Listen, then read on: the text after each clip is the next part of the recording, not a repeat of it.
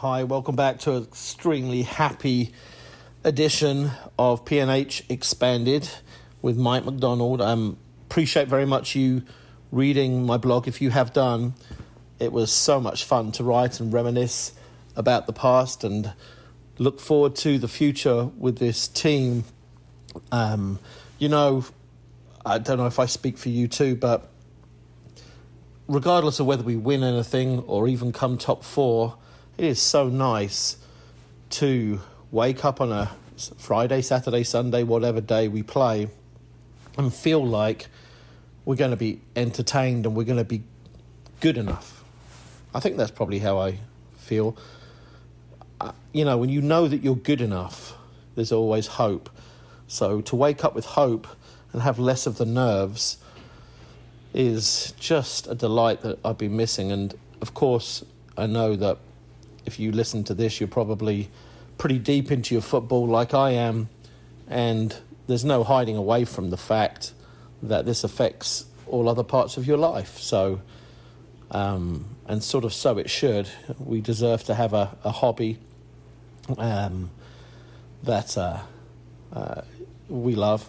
I think that is the intent, to enjoy our lives. And so I just feel that Arsenal are in such a good place, therefore my life is so much easier because of how I'm affected by Arsenal. So I actually thought that the sliding doors moments in this game there were two to me, and they were the quick comeback goals. That's just, again, it's not Arsenal, is it? It's just a new thing.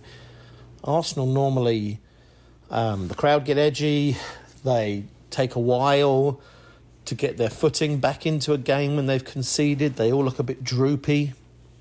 And that didn't happen. And that was just so refreshing. And of course, if you can go harder after a team scores than at any other time, be more focused, concentrated, and determined to score, then what momentum and encouragement your opponent has been given can just go away in, probably 90 seconds one of those goals happened in. And so you completely flip their emotion and their confidence. Oh my gosh, why have we taken so long to figure this stuff out? I tell you.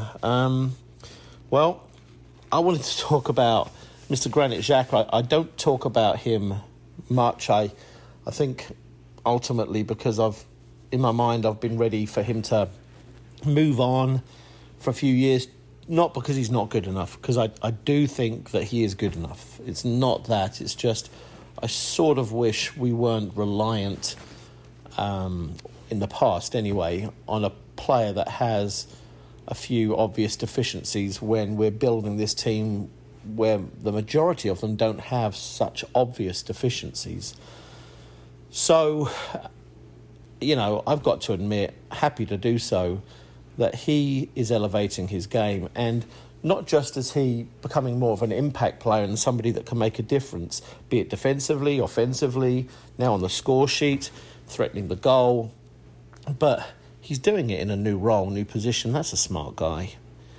I mean, he plays, unless I'm wrong, I think he plays in a double pivot for his national team. Sometimes he can play on the left of a three-man midfield, but not in this role that Arteta's got him in, where he appears in the box on a frequent basis. So the fact that he is where he is this season already, and he's learnt the movements, the timing of the movements, that normally takes a long time. And that first, was it this week, when he made that out-to-in run and put himself through on goal? That was right at the beginning of the game, wasn't it? And then, of course, he made the proactive run to the back post for Saka's cross, which I think he headed against the goalie in the post. To get the timing of that down, you'd think would take longer than just a couple of games. So this puts Arsenal in a really interesting predicament, because he, at the moment, absolutely isn't going to be dropped and should not be. His deficiencies are not anywhere near as obvious in this position, and his advantages are becoming brighter.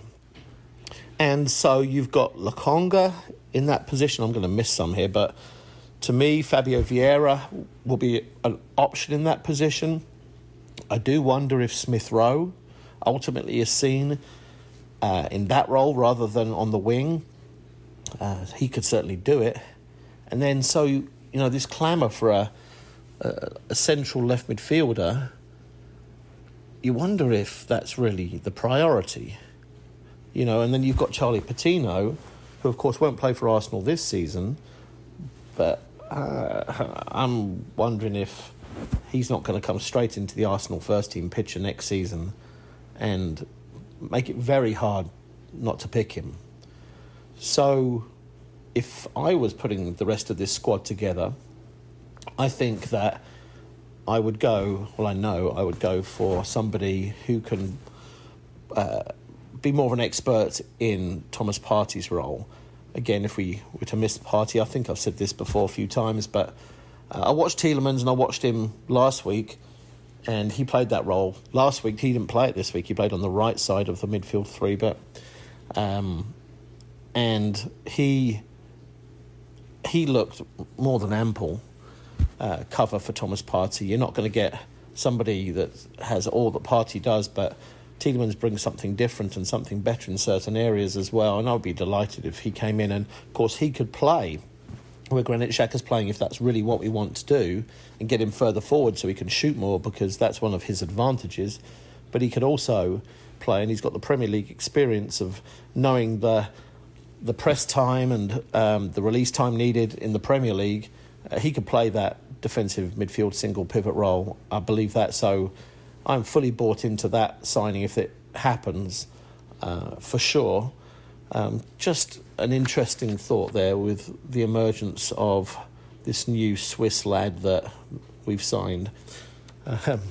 Okay, I wanted to talk about something else that I mentioned in my blog, which is how good it feels to not rely on Bukayo Saka, at least this week. He provided a few opportunities, and he played well. He was fine. But at no point did I think we were relying on him. And, it's wonderful. And it's just crazy how we've gone from one season to another, just a few months. And he was almost undroppable because we didn't have another option at his level. And the fall-off was just... Well, it was just inconsistent. It wasn't large. Pepe's a good footballer, but you just don't know what you're going to get, and Saka's far more consistent at the higher levels. So, boy, that was one of the biggest encouragements I took from this game, is that at times he was a little invisible.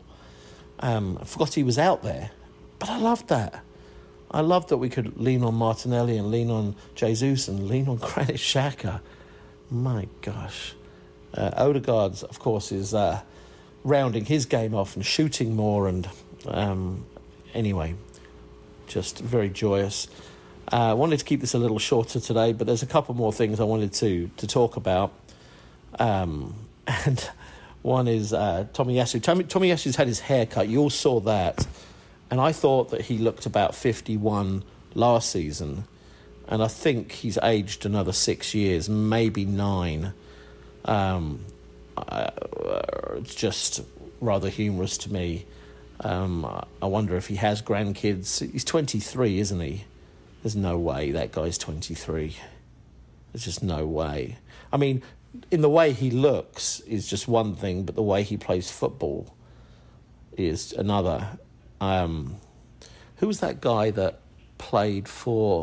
cheated the system? I'm trying to think.